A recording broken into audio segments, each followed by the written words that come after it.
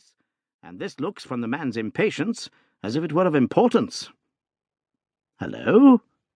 That's not your pipe on the table? He must have left his behind him.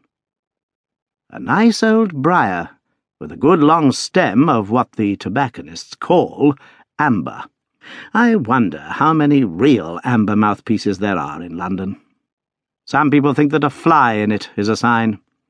Well, he must have been disturbed in his mind to leave a pipe behind him which he evidently values highly. How do you know that he values it highly? I asked.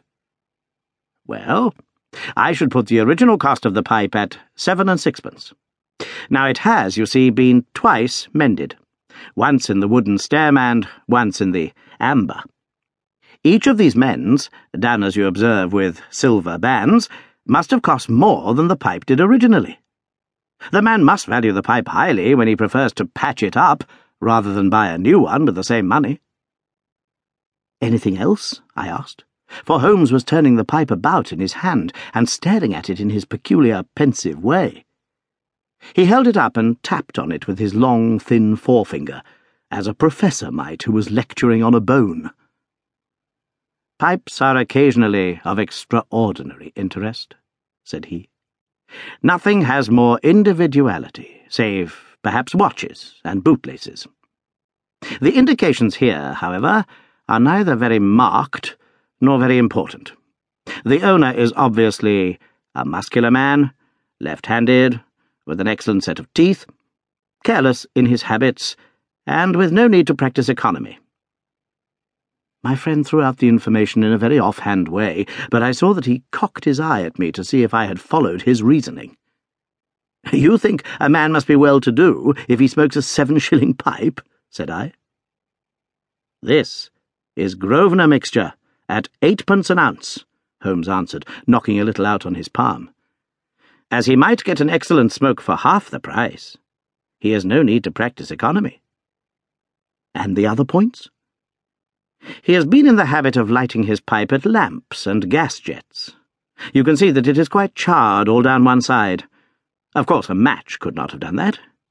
Why should a man hold a match to the side of his pipe? But you cannot light it at a lamp without getting the bowl charred. And it is all on the right side of the pipe. From that, I gather that he is a left-handed man. You hold your own pipe to the lamp, and see how naturally you, being right-handed, hold the left side to the flame. You might do it once the other way, but not as a constancy. This has always been held so. Then he has bitten through his amber. It takes a muscular, energetic fellow, and one with a good set of teeth, to do that. But if I am not mistaken, I hear him upon the stair, so we shall have something more interesting than his pipe to study. An instant later, our door opened, and a tall young man entered the room. He was well but quietly dressed, in a dark grey suit, and carried a brown wide-awake in his hand. I should have put him at about 30, though he was really some years older. "I beg your pardon," said he with some embarrassment. "I suppose I should have knocked. Yes, of course I should have knocked. The fact is that I am a little upset, and you must put it all down to that." He passed his hand over his forehead like a man who is half-dazed, and then fell rather than sat down upon a chair. "I can see that you have not slept for a night or two," said Holmes in his easy, genial way. "That tries a man's nerves more than work, and more even than pleasure. May I ask how I can help you?" "I wanted your advice, sir. I don't know what to do, and my whole life seems to have gone to pieces." "You wish to employ me as a consulting detective?"